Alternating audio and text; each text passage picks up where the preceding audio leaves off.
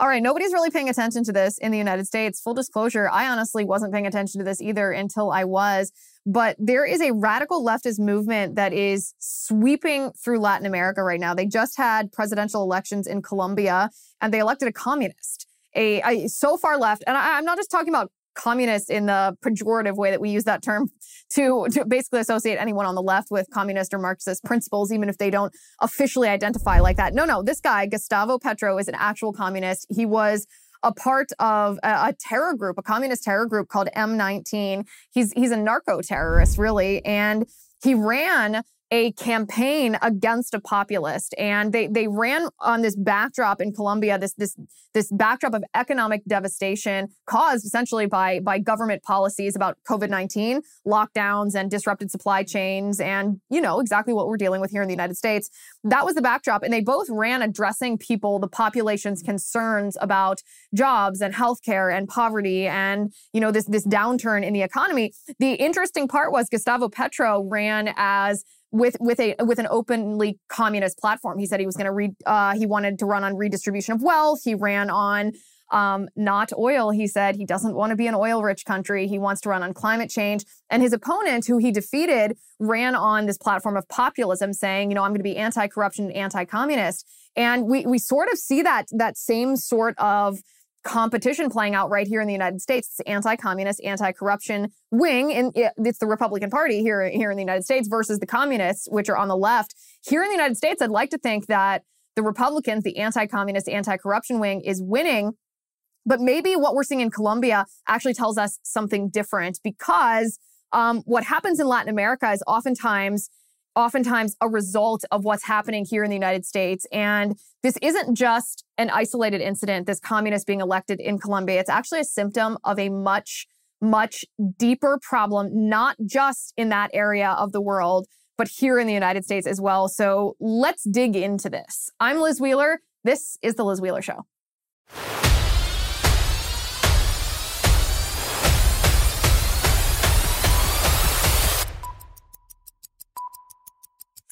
Now, did you know that poor sleep can cause weight gain? It can cause mood issues, poor mental health, and lower productivity. And if you sleep less than 6 to 7 hours per night, that is linked to reduced white blood cell count. I don't need to tell you that white blood cells are important. They protect your body against illness and disease. They fight virus, bacteria, and more. Not many people realize this, but having a consistent nighttime routine is so important. Well, the good news is a better tomorrow starts tonight. Introducing to you Beam Dream. Beam is the world's most innovative functional wellness brand with unique products for everything from sleep to recovery. And today you get a special discount available for Beam's sleep product. It's called their Dream Powder. It's their best-selling healthy hot cocoa. It contains natural sleep-promoting premium ingredients. It's triple lab tested, no THC, and you wake up refreshed.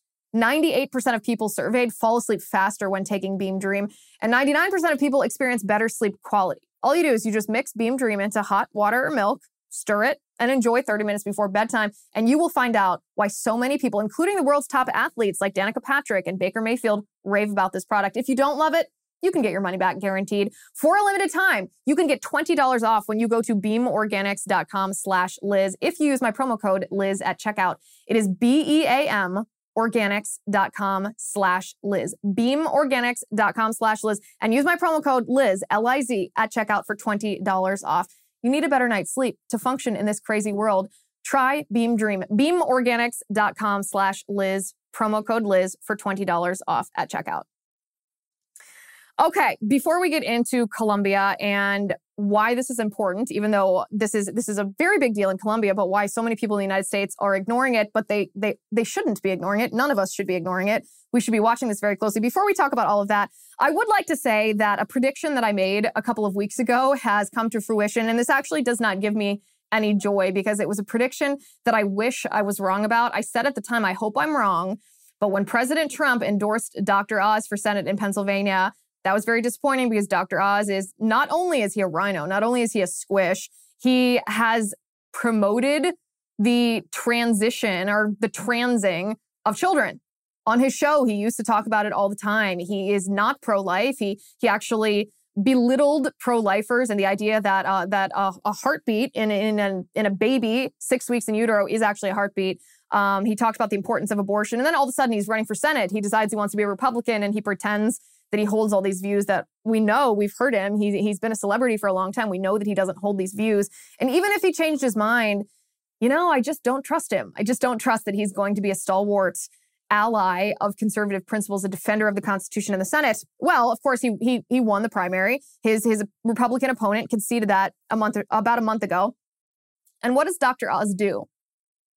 Literally the day of the primary, what word does he never say again? He has not tweeted this. He has not used this name in a speech. He has not spoken the name of Trump. In fact, he's erased President Trump's name and image and endorsement from his website since the primary happened. He used Donald Trump to convince the voters in Pennsylvania to choose him in the primary. And then as soon as he won that primary, bam, President Trump was out of there. Now, I know some people are saying, well, in a primary, you appeal to the more ideological part of the party. And then once you win a primary, since you have to appeal to both Republicans and Democrats, and you come to the center. No, absolutely not. I reject that strategy in this day and age. You are either a Marxist leftist in this day and age, or you are an anti-communist, pro-freedom, conservative defender of the Constitution, and stop trying to be nonpartisan. There's no such thing as a nonpartisan compromise when principles are on the line. It's like what we're seeing with gun control. When John Cornyn says, well, this is the nature of compromise. There's some things in this gun control bill that I like and some things that I don't like, but that's what compromise is. I absolutely reject that premise when what is on the negotiating table are fundamental rights. Then there's no virtue in compromise. There's no good that can come in giving the left some things that they want and giving the right some things that they want, when what the left wants are your rights to be violated. So that's the same thing that we're seeing here in Pennsylvania with Dr. Oz. I don't want to see him come to the center. I don't want to see him to try to appeal to Democrats using the strategy of giving Democrats what they want. You appeal to Democrats by saying, this is what you care about. You care about inflation. You care about gas prices. You care about a shortage of baby formula. You care about jobs. You care about the economy. You care about national security. You care about your First Amendment right to free speech, your freedom of religion. These are the things you care about. And let me tell you how limited government, conservative values, and our Constitution help enable you to live the life that you want for you and your family. That's how you appeal to Democrats. You don't become a Democrat or pretend to become a Democrat in order to win their votes. So it gives me no pleasure to say that I was right about Dr. Oz already. He's already distancing himself from President Trump and from the conservative principles that President Trump holds. But, celebrities, what are they if they are not frauds? Another celebrity who is a fraud, and this we've known for a long time, Megan Rapinoe, who was, I should say, I think this is past tense. She's on her way to retirement now. She was the star of the U.S. women's soccer team. She's the one with the pink hair, the one who was behind all the equal pay nonsense and the kneeling during the national anthem. She made U.S. women's soccer political instead of just playing soccer. She is on her way to retirement right now. And there are glowing interviews that are being conducted, these profiles that are being published about her. And this one made me laugh because she was asked about the idea of transgender athletes. Now, if you've watched a men's soccer game and then you watch a women's soccer game, it almost seems like two different sports because soccer is such an inherently physical sport that you see how much bigger and stronger and faster men are compared to women. Now, I like women's soccer. I not only enjoy playing it, I enjoy watching it. I don't mean this with any disrespect to women's soccer, but it's very, very different because the physiology, the biology of male and female are maybe of all the sports, most obvious in a soccer game. So Megan Rapinoe is on her way to retirement. She's asked about transgender athletes, which should be a pretty big threat to women's soccer. And this is what she responds. She says, I think people also need to understand that sports is not the most important thing in life, right? Life is the most important thing in life. And so much of this trans inclusion argument has been put through the extremely tiny lens of elite sports. Like, that is not the way we need to be framing this question. We're talking about kids. We're talking about people's lives, she says. We're talking about the entire state government coming down on one child in some states, 3 children in some states. They're committing suicide because they're being told they're gross and different and evil and sinful and they can't play sports with their friends that they grew up with, not to mention trying to take away healthcare. I think it's monstrous. Now, it's almost impossible for me not to debunk her and fact check her here. So please indulge me for a moment. Not to mention trying to take away healthcare. What a euphemism. What is Megan Rapinoe talking about there? She's talking about not allowing children to take cross-sex hormones, puberty-blocking hormones that chemically castrate little boys that irreversibly harm the development of a young woman's, a little girl's fertility. This is what she's talking about, healthcare. maybe some states that are saying, well, you can't actually perform a bodily mutilating surgery to trans a child until they're over 18. A parent cannot allow their child to do that. It's against the law. That's what she's talking about when she says healthcare. So gross way to be euphemistic about this. But that's actually not the point that I'm trying to make. I just can't resist debunking this when it comes to the protection of children. She says this. Rapinoe says, so we need to really kind of take a step back and get a grip on what we're really talking about here, because people's lives are at risk. Kids' lives are at risk with the rates of suicide, the rates of depression and negative mental health and drug abuse. We're putting everything through, God forbid, a trans person be successful in sports. Get a grip on reality and take a step back. Okay, so also we know that the suicide rate of children who are trans and not even all the way to surgery, just puberty blockers and cross-sex hormones, actually increases by 14% if they have access to these hormones compared to children who don't have access. So let's debunk that. But here's the thing. Megan Rapinoe and the U.S. women's soccer team actually played a full soccer game against a U15, that means boys under 15, team of boys. And this was several years ago, and they lost. These grown women, these professional athletes, these women soccer players lost to just barely teenage boys. And when I saw this, I laughed because I thought, okay, girl, you're on your way to retirement. You are not going to suffer the ramifications of this because you've already had your career. But if you journey back and you implement this, let's allow biological males who just identify as female to play soccer, you wouldn't even have a career. You wouldn't be a professional women's soccer player because you are the best of the best, and a 15-year-old boy is better than you. A 15-year-old boy is better than you. These celebrities, as we know, are absolute frauds. And it's worse than just being a fraud themselves, because what they are pushing for impacts you and your family. It impacts my daughter. I mean, I'm very protective of women's sports because I hope that my daughter follows in my footsteps and plays, soccer or plays basketball or swims on the swim team. And if she's swimming and playing soccer or basketball against biological males, then really, what's the point? She will either be physically harmed or just deprived of opportunities to achieve success because boys are so much bigger and stronger and faster than she is. But what's happening in Colombia today is extremely important and not something that a lot of people are talking about. Now, two things that are really important to me online are safety and privacy. That's why I like Incogni. Thousands of companies are collecting, aggregating, and trading your personal data without you knowing anything about it. Creepy, right? Well, the good news is you have the right to request data brokers to delete what information they have about you and therefore protect your privacy. The bad news is it would take you years to do this manually. The best news is Incogni can do the messy work for you automatically. Incogni helps you protect your privacy and take your personal data off the market by reaching out to data brokers on your behalf and requesting your personal data removal and then dealing with these brokers' objections. Now, most often these data brokers hold not only your name, but your email address, your home address, your phone number, the names of your relatives. I told you it was creepy. Your social security number, your employment history, your shopping habits. You need Incogni. I love it, and I know you will too. The first 100 people to use my URL, it's incogni.com/Liz Wheeler, and use my promo code Liz Wheeler, get 20% off of Incogni. Protect your privacy today. Go to incogni.com/Liz Wheeler and use code Liz Wheeler to take your personal data off the market. Today's video is sponsored by Incogni. Okay, so down in Colombia, a communist by the name of Gustavo Petro won the presidential election, and he's openly communist. He wants to spread the wealth around. He wants to use the government to make everyone equally as miserable, to essentially take private property away from people who have earned it and give it to other people who haven't earned it. The hallmark of a socialist and a communist. He wants to prioritize climate change. And what's funny is the backdrop of what's happening in Colombia is the government's fault, right? These politicians oftentimes like to blame the economic devastation that we're facing, whether it's inflation, whether it's the job market, gas prices. They like to blame this on the pandemic. The once-in-a-century pandemic is the favorite phrase of the Biden administration right now. But it wasn't the virus itself, the pathogen, that caused these economic problems. It was the government policies, the lockdowns, and, well, the lockdowns, really.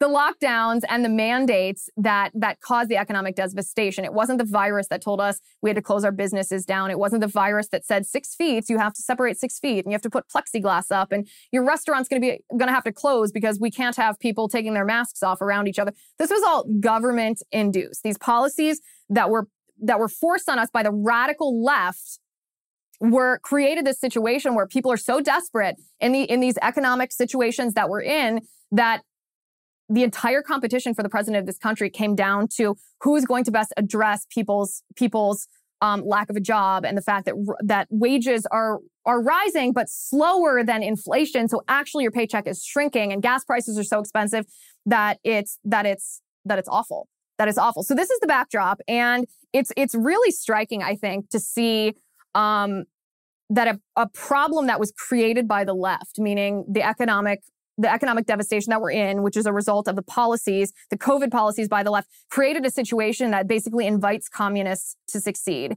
And so this is the backdrop. In addition to that, the social climate of Latin America was traditionally very Catholic. These were all Catholic nations, from Mexico to Argentina to Peru to Chile to Colombia. These are very Catholic nations, and socially, that carried over into social issues, whether it was abortion, whether it was gay marriage, whether it was euthanasia. But in recent history, this Catholicism, at least at the state level in these governments, has been supplanted by radical leftism. It's almost like what's happening in Colombia right now is the inverse of the American century, that they are turning back the developments that we have achieved and that we've exported around the world and going backwards. And Venezuela is a perfect example of that, and we'll get to that in a minute. But this feminism that the left has been preaching to us in the United States for decades has seeped into Latin America. Abortion has become legal in nations like Mexico and Argentina and Colombia. Gay marriage has become legal in Chile. Euthanasia is legal in Colombia. And so you see this radical leftism, this ideology seeping into a place that for a long time had a social fabric that was Catholic, that was conservative. Colombia actually was one of our primary conservative allies in Latin America. And all of a sudden, we see someone elected down there who's to the left of Joe Biden, or at least to the left of where Joe Biden tells us that he is, but maybe not to the left of the people that Joe Biden surrounds himself with. And this guy, Gustavo Petro, not only was he part of this terror organization, what's happening in Colombia and the fact that he is now the president, that he says, you know what, we don't want to happen to us in Colombia what happened to Venezuela. And he falsely blames what happened in Venezuela on the fact that he says Venezuela relied on oil. And what happens when you rely on oil is the devastation you see in Venezuela. And I read this, I hear him say this, and I think, okay, do you really think the Colombian people are that stupid that they look at Venezuela and think, oh yeah, oil was the problem? It's not Maduro, the socialist dictator who tried to control prices, who tried to enrich himself and his friends and, redistribute wealth and confiscate private property and ruin their constitutional protections. None of that was the problem. It was the oil. It was the fossil fuels, guys. This is what's so funny about the radical left in our country and abroad is they think we're so stupid that they can blame all problems, usually that stem from radical leftist, Marxist, socialist, communist ideology on fossil fuels. This is why their favorite cry is climate change. And this is what Gustavo Petro is doing too. He says, we want in Colombia to pivot away from having an oil-centric economy to one that focuses on climate change. And this obviously is an enormous red flag. But it's actually more sinister than just, oh, wow, this radical leftist got elected in Colombia, because it shows us what disarray American foreign policy is and what that means. And when I say it's a reflection of American foreign policy, we have to kind of back up or zoom out for a second, because think about Ronald Reagan and how he described America's influence, not necessarily the actual political alliances that we have with other countries, but just our existence as the world superpower, but the world superpower that is so because we've embraced liberty. He called us the shining city on the hill. Well, what does that mean? So this phrase shining city on a hill reflects really the influence that the United States has, this liberty-centric influence, and how it impacts countries around the world. And we saw the impact of that because other nations around the world followed our lead. The world became the freest the world has ever been in the wake of the United States leading the way. I mean, part of it was the Industrial Revolution, where we had free market capitalistic principles that impacted countries all around the world. I mean, and obviously this isn't just prosperity in the economic sense. That's an intangible thing. This also lifted people out of poverty. It increased the quality of healthcare. It increased the quality of education. It helped people. It raised people up. This was an incredible influence that couldn't have been done had we, the United States, not been the leader here. And that particularly filtered down to Central and South America, to Latin America, where our principles of freedom were what were followed, the American century. And what's happening now, if we look at what's happening now, whether it was first in Venezuela, whether it's in Brazil, or it's very clearly happening right now in Colombia, Latin America is still following the lead of the United States. But the lead of the United States, the principles that we're leading with, aren't the principles of free market capitalism and prosperity that helps lift people up by embracing individual rights. It's Marxism. We in the United States are doing all of these awful things. We are embracing revisionist history with the 1619 Project. We're embracing racial division, racialized Marxism, really, with critical race theory. We embraced the Black Lives Matter movement. We, to a certain extent, embraced Antifa. The Antifa riots were barely condemned by the left. They really secretly or not so secretly appreciated these assaults on our government institutions, on our cultural mores. We're doing these Marxist things in our country. At least the left is, and the left is in charge of our government institutions and in charge of many of our cultural institutions. So it seems to the world that these are the principles being embraced by the United States. We are still, for better or for worse, the world's example that they follow. The difference is we here in the United States have recourse when our politicians, when Biden or Gavin Newsom or Kathy Hochul or Gretchen Whitmer, whoever it may be, Governor Cuomo, when these people overstep their authority, when they embrace policies that are antithetical to our Constitution, or they just hurt us, they're just bad, unwise policies, we can vote them out. We have recourse. We also have this balance of power in our three separate but equal branches, the executive, the legislative, and the judicial, where if one person in one branch oversteps, the other two are supposed to balance it out. These other countries in Latin America do not have the brilliant governmental setup that we do. And so the repercussions of embracing Marxism, embracing racial division, embracing equity and diversity and inclusion and climate change, that's going to hurt them a lot more. And not just their governments, not just their intangible, numbers on a column, their GDP. It's going to hurt the people.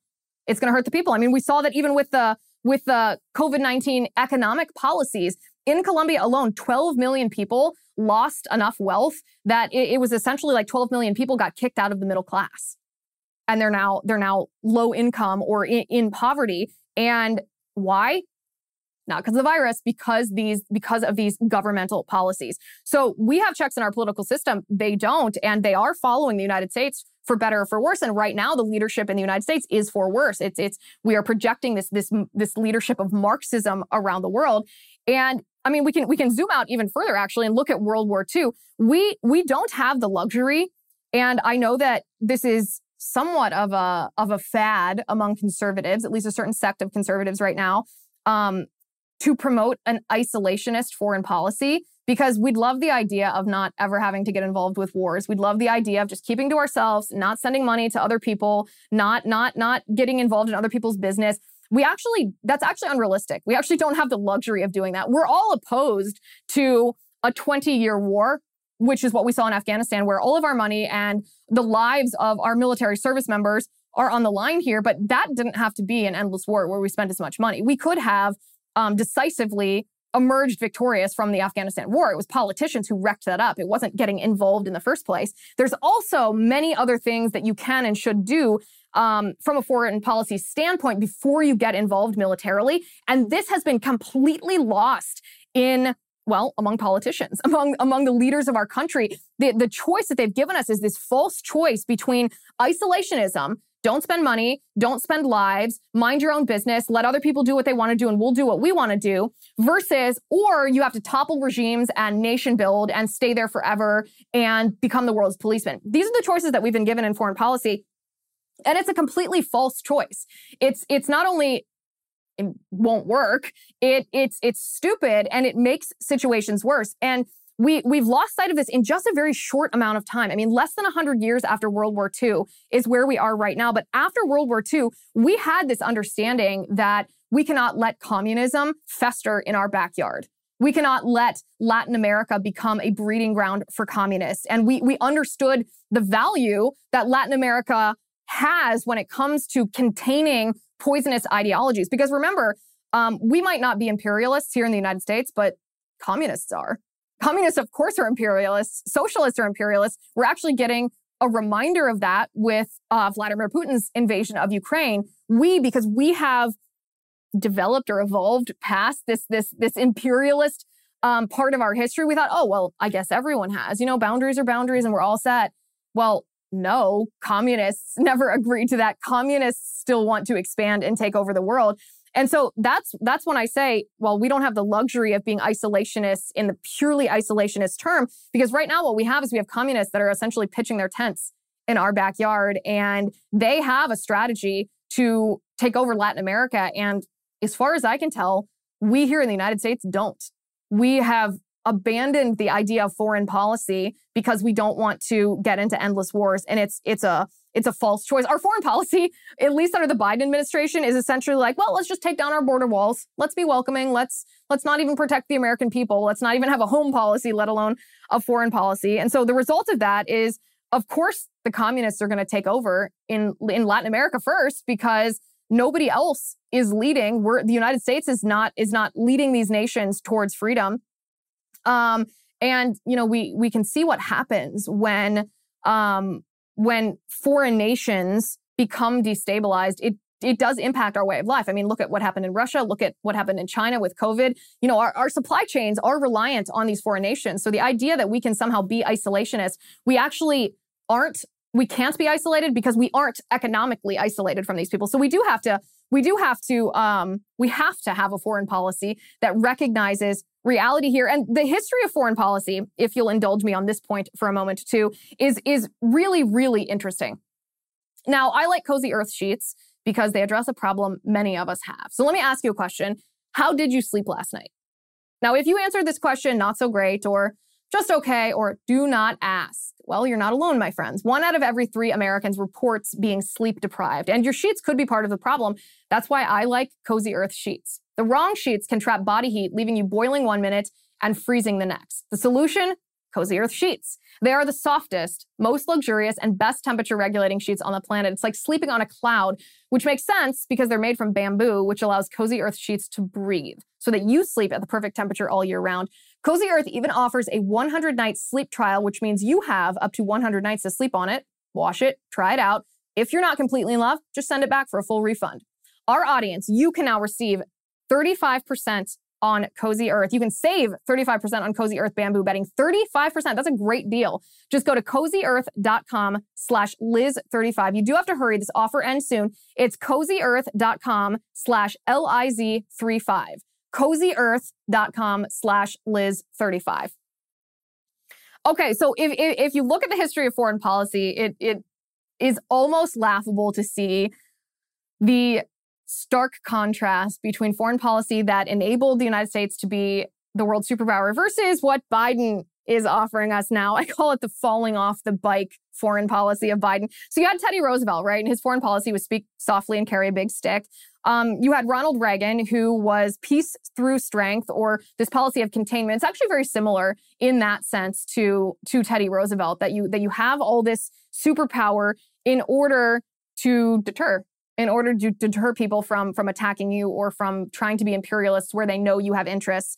And then there was an evolution when it came to Obama, right? He went on his apology tour. He tried to put America in her place, thinking that would, I have no idea what he intended. Maybe he intended to destabilize us, but he said he wanted America to be a co-driver of the world instead of the world's superpower. Just the weakest, spindliest foreign policy. Least masculine foreign policy that you can possibly imagine. And then, of course, well, Biden outdoes that. He wants to speak softly, maybe mumble, and carry no stick. And that's where we are right now. And what's happening in Latin America has actually already happened in China. In China, And this has been entirely ignored because Africa is Africa, and people often don't pay attention to what's happening in Africa. But China has almost entirely colonized Africa. They came in and they offered all of these African warlords, these African government leaders, legitimate and not. They offered them money and they said, hey, if you allow us to basically run your society, we'll give you all this money. We'll build you mansions. We'll build you palaces. And the Africans were like, no, okay. And so now China has this incredible foothold in all over Africa, which is, I don't have to tell you, entirely a strategic place for China to be, because these African government officials were willing to sell their soul. It shows us communists are imperialists. Communists have an agenda outside of their own country. It's not just a matter of, respect China, because even if you think what they're doing is bad or evil, it's their right to do with their people what they want to do, or if their people don't like it, they can overthrow their government, blah, blah, blah. No. Communists always want more. Communists always want to take over.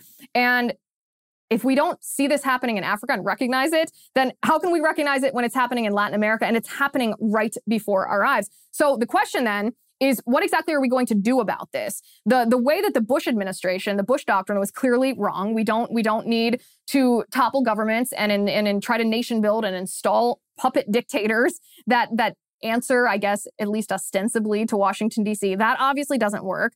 What we need to do is we need to play that same game. We need to recognize that the middle ground between isolationism and military intervention that's actually influence is economic policy.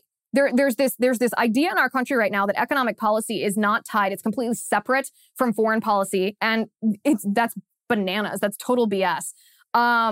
We should use our economy as foreign policy. We should do the same thing. We should throw money around in a way that makes people loyal to us. That's not imperialism. That's influence. Imperialism is when you want to take over a country and you want to subjugate its people. You want to conquer its land. But using economic policy as foreign policy in a way that prevents us from ever having to go to war, but also insulates us from powers around the world, communist influence that does want to take over in the imperialistic sense in these nations, that just makes sense. And yet, our leaders in our government, even on both sides of the aisle, this is not just me criticizing Democrats. This is a criticism of Republicans, most of them too. Who's talking about this? Who embraces this idea? Who recognizes that where our food comes from, where our products are produced, matters? I mean, you can take this to its logical conclusion and say, okay, the foreign policy implication of these economic policies is actually critical to our national security. How can we build a fighter jet if another country has control over the supply of computer chips? That means we're relying on another nation for something that's critical to keep our nation safe. Of course, economic policy is foreign policy. And maybe the reason that we got to where we are right now, this flirtation with total isolationism, which is unrealistic, maybe we got here thanks to this proliferation of libertarian ideas that's been kind of pervasive among conservatives for the past 20, 30, 40, even 50 years. It's becoming more so as we as a country culturally move away from religion and this idea of objective truth. Even on the conservative side, we don't want to recognize that there are things that are sinful, that are things that are objectively wrong. There are things that you shouldn't do. We just want everyone to mind their own business, and we want to pursue our pleasures. We want to live a little hedonistically, as long as it doesn't violate someone else's rights. This embrace of libertarian ideas is a mirror image of this embrace of isolationism, and it is just not realistic. We don't have the luxury of this. And no, it does not mean endless wars. People might not care about what's happening in Africa, for better or for worse. We probably should, but it's far away. It's far removed from what the news covers. It's far removed from what we see on a daily basis. I don't know. Maybe that's a whole different topic for a whole different show. Why don't we care about what's going on in Africa? But Latin America can and should. It hits closer to home. It's our backyard. It's right here. We ought to care about whether communists are imperialistically taking over Latin American countries, especially Colombia. Colombia, our conservative ally in Latin America. The only politician, by the way, let me circle back to that, not to sound like Jen Psaki. The only politician that I have heard talking about what's happening in Colombia and talking about it as it relates to foreign policy is Florida Governor Ron DeSantis, who actually condemned Colombia electing a communist. And I just want to say on behalf of the people of Florida, we watched the election results down in Colombia. And we have a lot of great Colombian Americans here in our state who were very concerned about what was going on. And I think the results of that election have been very, very troubling for people that believe in freedom in the Western Hemisphere.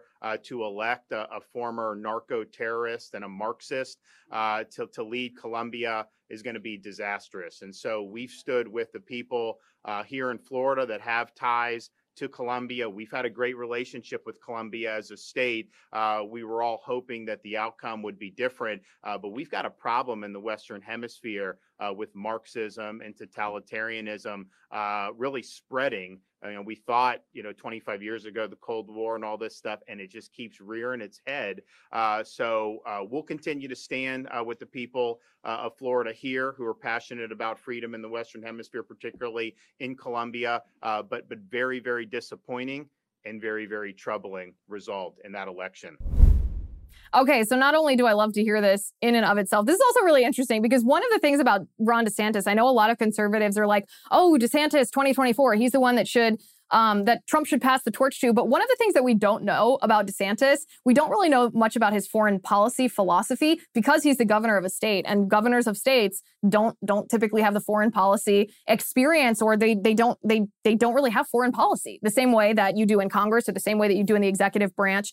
And so we don't really know what Ron DeSantis' foreign policy is, but this gives us just a tiny peek into maybe his mindset when it comes to foreign policy. And I know it's a one minute summary of what he thinks about this one situation, but he's correct about what he says, that this is dangerous, that it is the proliferation of communism in the Western Hemisphere again, and that's dangerous, not just for the people of Colombia and the people in Florida who are tied to Colombia that he's relating to, but also to our country. And so we have to care about this. We have to ask, okay, well, first it was Venezuela, then, now it's Colombia. What about Brazil? Brazil is facing the exact same thing. They're facing an election where they can elect a radical leftist, or they can elect someone who's not quite as radical of a leftist. What are they going to do? And we here in the United States have to decide, we have to discuss, we have to debate, what role do we as a nation want to play in the world?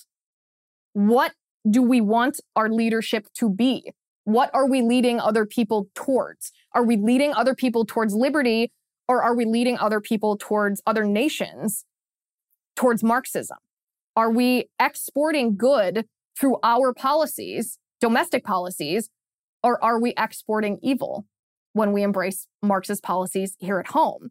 And are we going to protect ourselves as well as these other peoples, but are we going to protect ourselves and our families from global communism? Or are we going to, through permissive social policies here in the United States, are we going to encourage other countries nearby in our backyard, like Colombia, to embrace it? Head on over to Locals, LizWheelerShow.com/locals. We're going to talk about Stephen Colbert and Adam Schiff and the insurrection that happened at the Capitol. The insurrection that Adam Schiff is not at all interested in talking about. Well, let me tell you, we are interested in talking about it. LizWheelerShow.com/locals. If you use my promo code, it's access. You can watch for free for the first month of your annual subscription. That's LizWheelerShow.com/locals, promo code access. Thank you for watching today. Thank you for listening. I'm Liz Wheeler. This is The Liz Wheeler Show.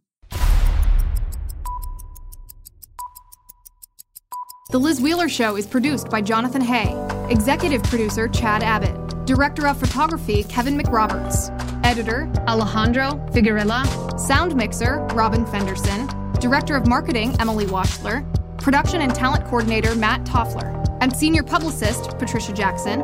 This has been a Soundfront production.